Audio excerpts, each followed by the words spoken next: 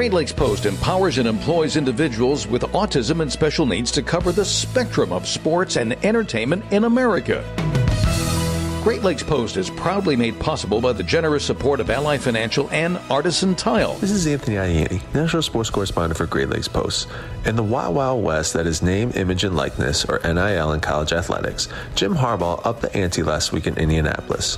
During his 50-minute interview session with reporters at Big Ten Media Days, the Michigan head coach offered his endorsement of league-provided revenue sharing to players. "You know me, I've always been for NIL," Harbaugh said on the field at Lucas Oil Stadium. "I believe players should have a share in revenues, and I think that's something that's really possible in Michigan. I think that's where we're headed."